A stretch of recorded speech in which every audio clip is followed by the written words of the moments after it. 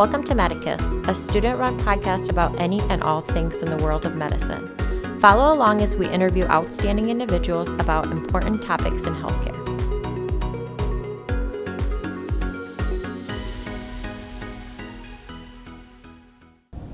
Hello, Medicus listeners, it's Catherine. I'm here with Dr. Nicola Orlov, who is an assistant professor of pediatrics at the University of Chicago. She's also the associate program director for the Pediatric Residency Training Program and co-clerkship director for the Pritzker School of Medicine.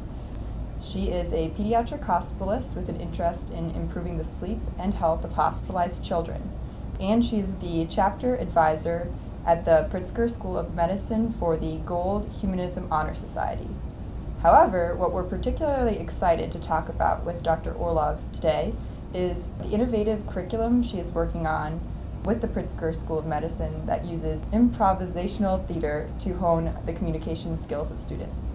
Hi, Dr. Orlov. Hi. Do you mind introducing yourself and telling us a little bit more about this program and how it came to be? Yeah, absolutely. Thank you so much for having me here today. So I think you covered my clinical role and my educational role pretty entirely, so I don't think I have a lot to add there. Thinking about this improv curriculum, I guess I'll talk a little bit about what got me excited about it and interested in it, and then how I developed it. So as you know, and as you mentioned, I'm a clerkship director, one of the clerkship directors here, and in the Department of Pediatrics, as I work with medical students who come through, I obviously get to oversee them and observe them a ton in their clinical role. And I really love getting to do that. You know, I observe them on the wards. I also actually work with second year students as they sort of learn their clinical skills. You know, they go, they see patients, they practice them, and then they practice presenting them. And one of the things that I really realized was that students do a fantastic job of following the clinical script that we give them. At Pritzker, they have a first and second year clinical skills course where they learn the head to toe exam, they learn how to gather an entire history, you know, history of present illness and past medical history. And, you know, that course is excellently taught. They learn communication skills and they really hit the ground running and ready and able to do that and follow that script from the start to the end. But I really noticed that it was not uncommon that they would get focused maybe a little bit too much on the next step in that script. And I don't know if you're smiling because you're maybe relating to this, but you know, in pediatrics, when we interview adolescents, and I'm not sure if you've learned this yet, we have this mnemonic that we use, the HEADS exam. It's the way of conducting a confidential history or gathering a confidential history. And you ask them all of the like really intense high stakes questions, right? And some of them are fun and much lower stakes, like what activities do you enjoy? How is school? Maybe high stakes for some kids, but for most it's kind of low stakes. Yeah. But then we ask the like sex, drugs, and rock and roll questions, right? And those are much higher stakes. And I think the way in which you ask those questions impacts the answers that you get. So if you ask them in a non-threatening way, in a way that has instilled confidence that you will keep it confidential, it will impact the type of answer that you get. But what I really noticed was the response and the reaction out of the student was not always intuitive. And it was not always a response that I think they would have had they not been sort of focused in their own head on what the next question was, or getting to the end of the H&P, or doing it within this prescriptive amount of time that we give them, you know. And as an example, they might have gone into a patient room and an adolescent might have revealed that they were sexually active or that they were using some type of drug, and the reaction was not necessarily in response, or the student didn't necessarily respond to what the patient said, but rather was like ready for the next series of questions that they were, you know, supposed to ask on their checklist. And so I really noticed that during our clerkship and started to think about how we could make that better. How could we get the student out of this really focused, what's the next step, but rather listening to the patient and responding to them in the moment.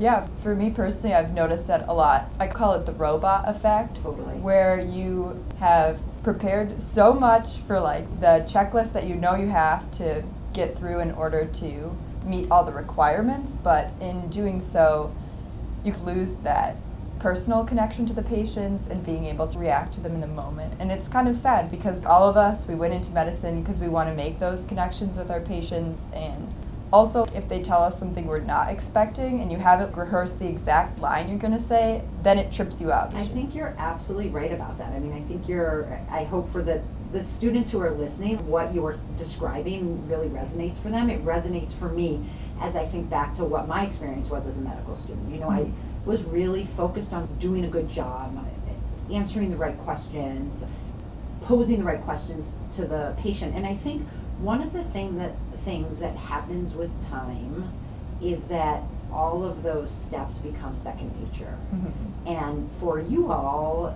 early in your training and in your second and third years, you're so that stuff isn't second nature. You're still learning it, and so you're focused on thinking about the next question. And at some point, you don't even have to think about the next question, right? That becomes second nature, and then you can become more present at the patient bedside. But what I was hoping this curriculum would do is teach students the importance of really listening in the moment and being present in a conversation rather than getting sort of stuck in your head thinking about what's to come next. Yeah.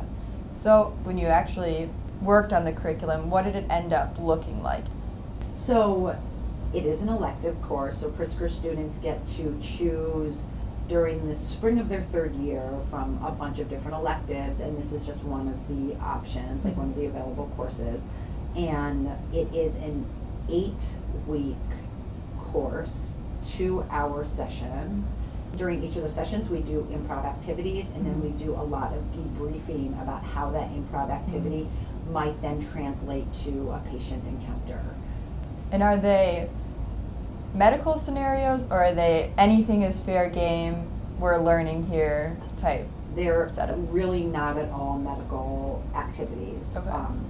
Again, they're tied back to the bedside. Mm-hmm. So they may, as an example, and when I presented this work, I shared a video, or at the most recent time that I presented, I shared a video of one of the activities that we did where students were paired up, again, pre-COVID times, so when you look at the video, it's a little startling because people are unmasked in it, but it was filmed pre-COVID, and the students are unmasked and they're walking through the halls.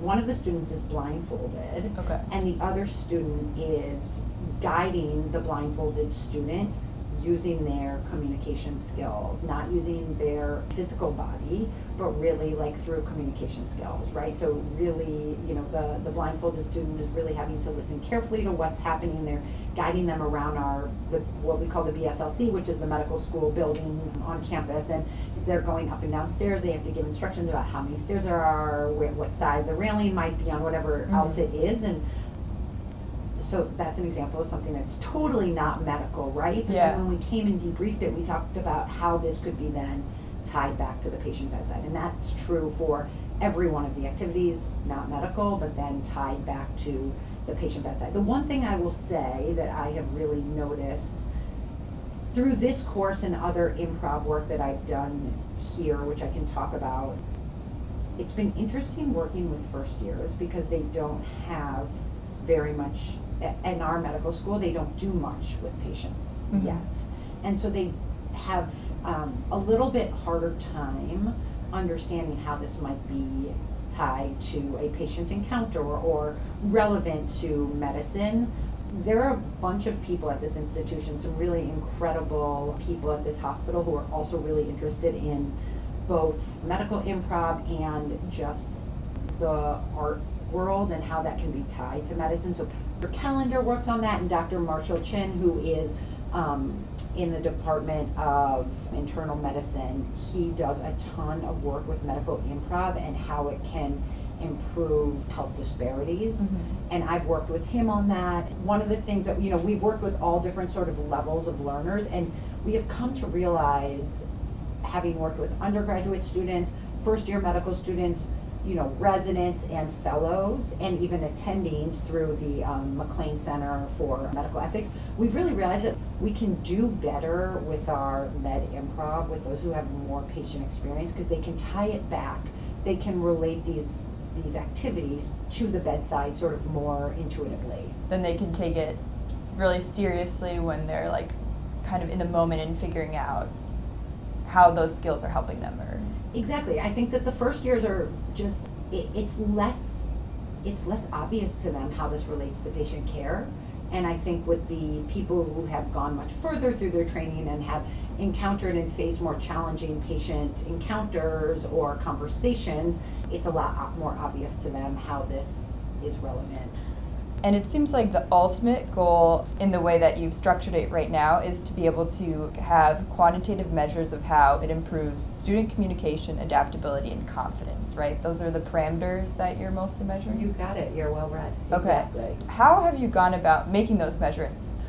I received generous funding from the Bucksbaum Institute here on campus to build this elective and then to study it. Just to take a moment to think a little what exists in the literature. There's been a lot done with improvisational theater in the world of medicine, but it has really focused almost exclusively on self-assessment. What did the person who took the course, what do they perceive has happened to their skills? Okay. Do they think they've become better at talking to patients? Do they think their communication skills are better? Do they think that their patient care skills are better, right? But there's no actual, it's all subjective. Self-reported and subjective. There have been no objective studies at this point. And so I thought, wow, cool. And in fact, one of the studies actually, I think it was Katie Watson through Northwestern, who even said in one of her manuscripts that this area really needs somebody to study it objectively. So I thought this would be a really cool thing to do, to study this objectively. So we of course did the subjective surveys as well. We surveyed, so we had opened the course to 20 students, and we recruited 20 controls. So we took the 20 kids, students, adults who went through the class, and then we gathered 20 of their classmates, and we said, we are going to financially incentivize you to help us out. All of them had to self-assess their communication skills prior to the start of the course. Students also had to go through a standardized patient encounter where they were supposed to have a conversation, a high-stakes conversation with a patient. And the standardized patient assessed their communication skills and their confidence. I took 20 students through the course, and then on the back end after the course, they all self-assessed, and they all also went through the standardized patient encounter again. And so that's how we were able to objectively measure the impact of the course. Now, as I mentioned, we opened the course up to 20. We only had, I think it was 14 enrollees. And unfortunately, that was in 2019. Yeah. 2019, and then we hit, the spring of 2020. We weren't able to do it, and then all electives were canceled spring of 2020. And then last year, they were doing electives over Zoom. And I decided, because I was studying this, that I didn't want to do it over Zoom because I wasn't sure how I was going to be able to control for the impact of, doing improv over Zoom. Now, I've done a lot of teaching of improv over Zoom since then with these other people at the institution, and I've been amazed at how much we can accomplish. Truly stunned at how much we're able to accomplish. But so this year will be the second year. This spring will be the second year of the course. Do you find that a lot of the students that might have signed up for that first year had already done improv previously in undergrad? And is that something that you take into account when you're doing absolutely. the research? We asked a ton of demographic questions so that we could understand what were the factors that motivated this group to enroll in the course versus the controls. And I don't know that off the top of my head. I have to go back at my data set and look, but we asked them, did you take a gap year? Do you have other degrees? To try to understand whether there were differences between those two groups. And one of the questions that we asked was whether they had past experiences with improv. And certainly just from my memory, I would say that many people came in quite nervous and not having much experience with it. What kind of feedback have students given you on the experience? Do they like it? Do they tell you that it makes them uncomfortable at first? I'm asking a 3-part question, so that makes it kind of hard to follow, but I guess it's like, what do they talk about when they talk about it with you after, even if it's not on the formal survey feedback? Yeah. So I guess you asked me, what do they talk about, but you also asked me, were they nervous? They were definitely nervous, and I can think of a few students who I might not have identified as shy or nervous or reserved, Yeah.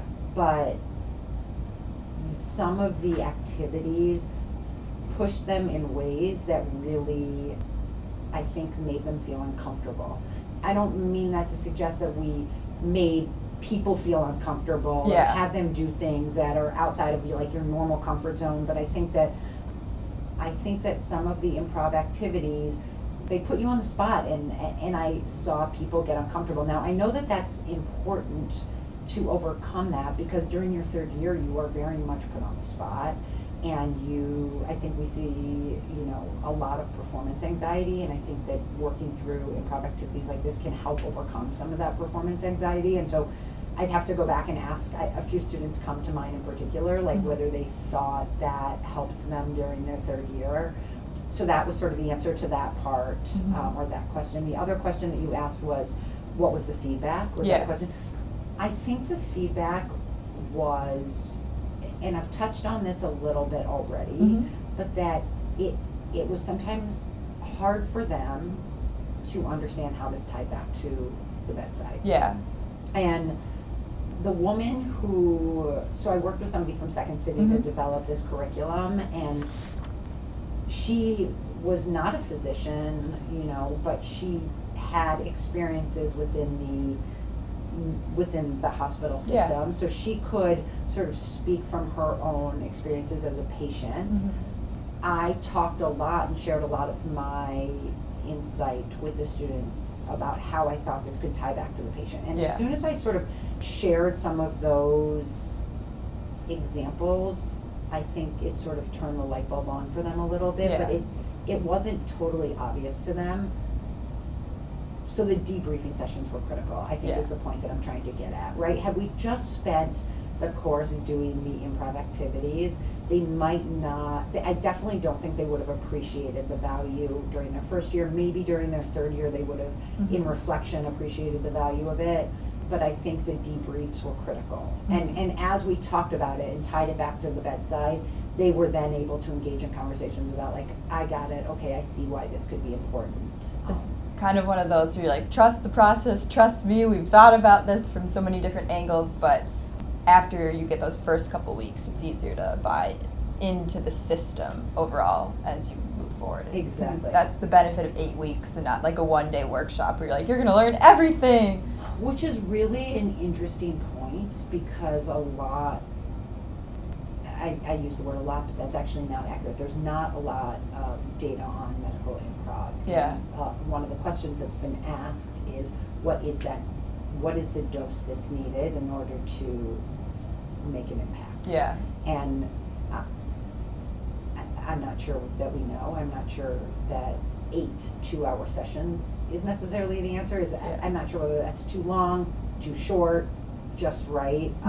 My project is not designed to necessarily answer that question. Yeah. So do you want to talk, we hit on it a little bit, but about what it was like to have that collaboration with, I forgot the name, but the person from the Second City, and if they had done anything like this before to improve communication skills, or if you had to start from scratch and build something. Absolutely. So it was incredible working with them.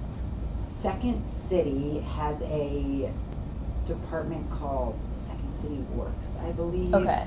And that is the department through which they develop these new curricula that they bring to other professional environments or industries.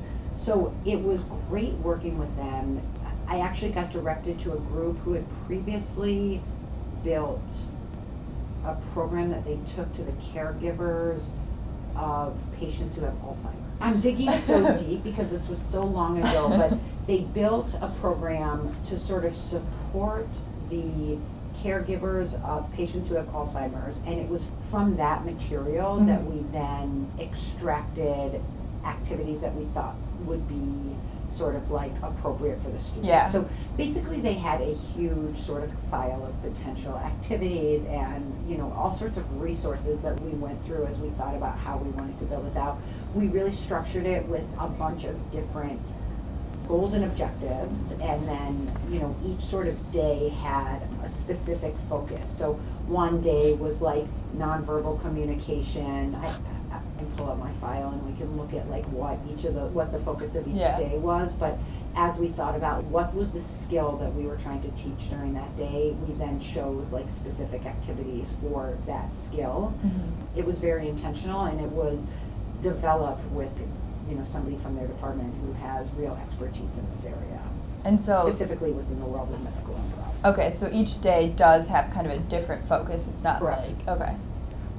Although comedy isn't the focus of the training, do you ever find that you lean on humor in your practice as a pediatric hospitalist? Kids have this wonderful sense of humor, and so I can imagine, because you spend so much time thinking about how to improve the patient experience, especially for younger patients, that this could be a strategy to help them feel more comfortable in such a foreign environment like a hospital. Yeah. I think the answer is no. Mm-hmm. There's definitely humor that sort of comes into the day, maybe, you know, within our team, mm-hmm. or humor that a patient brings into, you know, an encounter. Mm-hmm. I try not to bring humor to the bedside mm-hmm. when I am talking to my patients and to their families, but I really lean heavily on the skills that I've learned through improv, because, you know, the whole point is to be present, to be actively listening, and to respond to what the other person has said. Mm-hmm. And that is a critical skill in hospital medicine. Mm-hmm. You know, our patients, the parents are here at one of the scariest times of their lives because the person who they love most is sick. Yeah. They're stressed, they're anxious, they have lots of unanswered questions. You know, the process doesn't necessarily go the way they're anticipating. They might be frustrated. Whatever that emotion is, I think that the time that I see myself lean the most on the skills that I've learned on improv is when I am sort of listening to them, echoing what I'm hearing them say, you know, trying to show empathy, mm-hmm. trying to provide support, trying to identify solutions to whatever problems they are highlighting for me. So the short answer is that I really don't sort of bring the humor side of improv to the bedside, but I really bring the improv skills to the bedside, and I think that that is really what allows me to connect to my patients, to support them, and to hopefully help them feel like their voice has been heard. Yeah, it's one of those, goofiness isn't necessarily what the situation calls for. You're looking to meet them where they're at and be present with them. Exactly. We're kind of hitting on it a little bit, but do you want to talk about your background in improv, what got you into it? Yeah, totally. I don't have much of a background in improv. Mm-hmm. I really got interested in it because I talked about this a little bit at the beginning. I began to see this problem with the medical students, right? That it's not a problem, really. I thought, how could we make them sort of more present in the moment during these high-stakes conversations so that they respond in the moment, so that they respond to what's being said by the patient rather than sort of worrying about what the next question is on their checklist. And I noticed that as an issue and tried to begin brainstorming how we might fix that, and came across improv as a potential solution to that problem. And at that point started brainstorming, you know, I got excited about the idea of like maybe building out this elective, and could this fix the problem, or could this help the students with their advanced communication skills? But I was like, what a phony I would be to then try to bring this to the students without ever having done it myself. I mean, that seems crazy. So I enrolled in an improv course so that I had some experience with it. And I did that for about a year while I was brainstorming all of this and trying to build the class and apply for the funding. So I really only have about a year of taking courses under my belt, but I think that that's enough to be able to relate to the experiences that they're having in this short course. So yeah, you're almost can relate to them more because you're like, I'm new to this too. Right, totally. And you know, while I took that course, I remember thinking, I really think I'm right. Like, these experiences are amazing, right? Like, I've been in medical practice for a long time now, and this really is helping me better understand how I interact and respond to people. And one of the things that I learned the most and have really tried to change about the way that I communicate with other people is that I would often ask people a question or be in a conversation, and I was totally unaware of it. Mm-hmm. But while they were talking or answering the question, I was in my own head thinking about what was next to come in the conversation, or thinking about, what was next to come in the conversation. And it wasn't until we really explored that in my improv class that I realized that that was something that I do all the time. And so I've really tried to like stop that and be much more present and listen to what people are saying and respond to what they're saying rather than like what my agenda is or where I next want to go or where I next want to lead them in the conversation. And so I think that it's really been altering and hopefully has not only improved the way that I communicate with patients, but my family and friends and my children.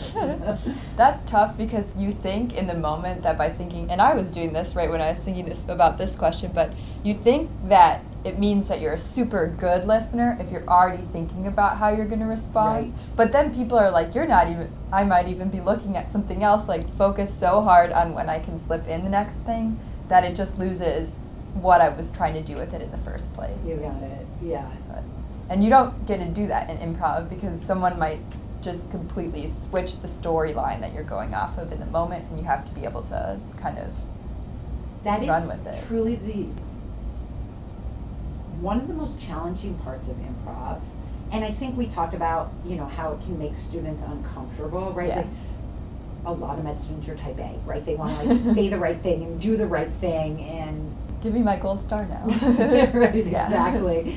And in improv, there isn't necessarily a right answer.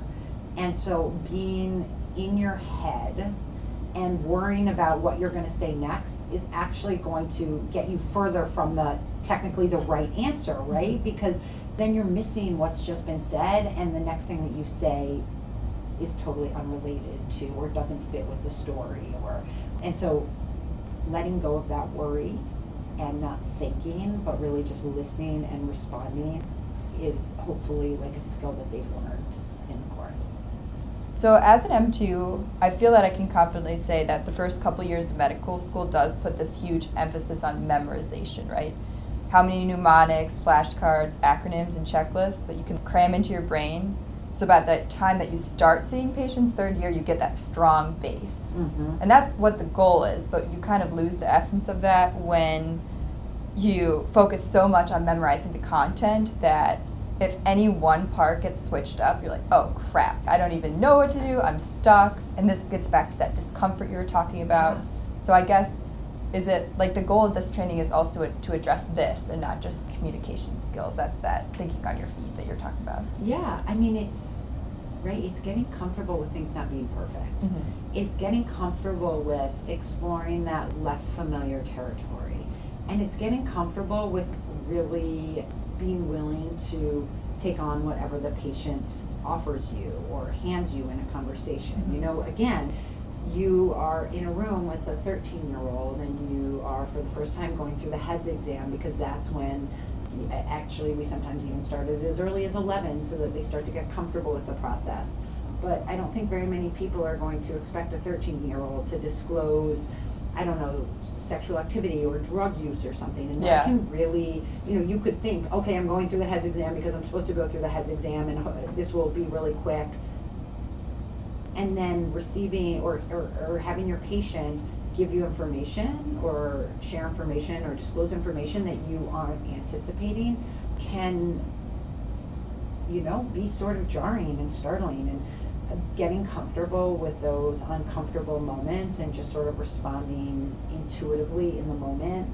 There isn't, again, a right answer, right? Yeah. And just being there and listening and being present and really for a medical student, just gathering the information so that then you and your attending can troubleshoot next steps is one of the most important roles that you as medical students can have in the lives of your patients. Like, your attendings and your residents don't always have the time that you guys have to gather the data and the information that you guys gather. So really doing that effectively is one of the most important things you can do for your patients. Yeah, and that's a tough dialogue to come up with in your head because it is so important.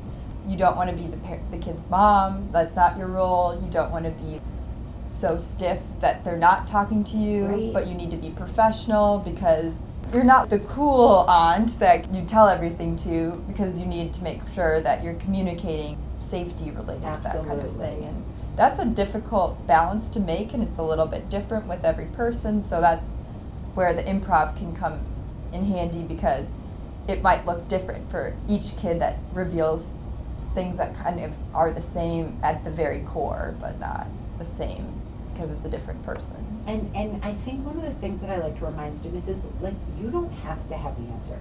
You don't have to know how to handle the situation. That's our job, is to help guide you in those hard conversations, right? Once you've gathered that information, then you come talk to us and we can help you troubleshoot how to handle that with the patient.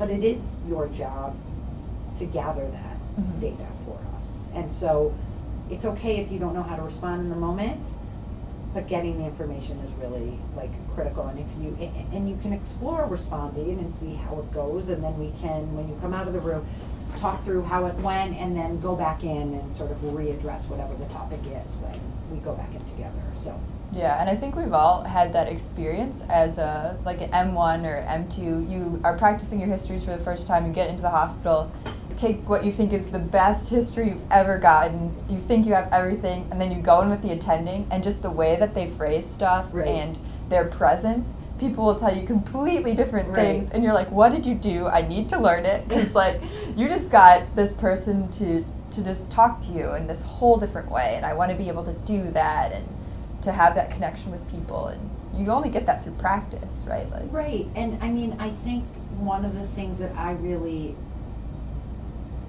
envy medical students. I would love the opportunity to rotate through the hospital and watch all of my colleagues talk to patients and interact with patients, because you have the luxury of sort of stealing their tricks and, you know, watching each of them and the way that they handle different situations, and taking some of their tools and putting them in your pocket and then using them in the future, right? Like, when I get into a tricky situation, I'm like, help, who's going to help me in this moment? I mean, luckily I have an amazing group of my section is incredible, and we talk a lot, and I have friends in the section who I can lean on when I am in a challenging situation with a colleague or a patient or, you know, friend or whatever else.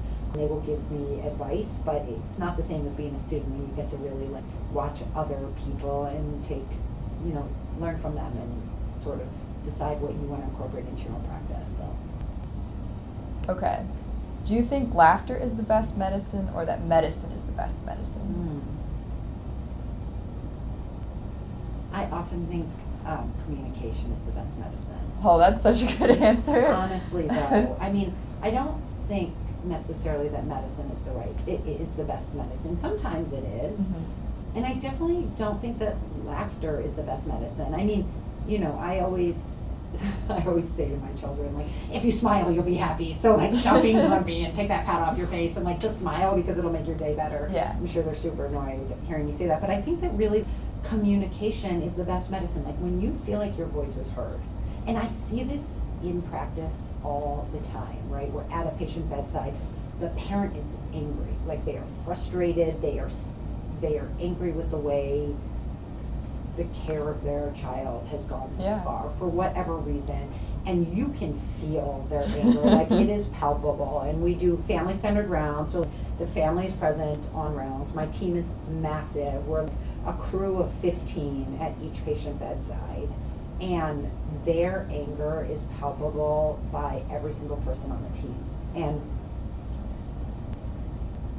it's incredible to watch and feel that sort of tide change as we say to the parent, I am so sorry that you feel that way. Like, help me understand what has gone well and what hasn't gone well. Because in understanding what hasn't gone well, we can then work with you to fix that moving forward. Like, we want to understand what your goals are. We want to understand what you hope to accomplish for your child during your time here. And if you can share that perspective with us, then we can do a better job of helping you meet those goals. And really giving them a chance to speak.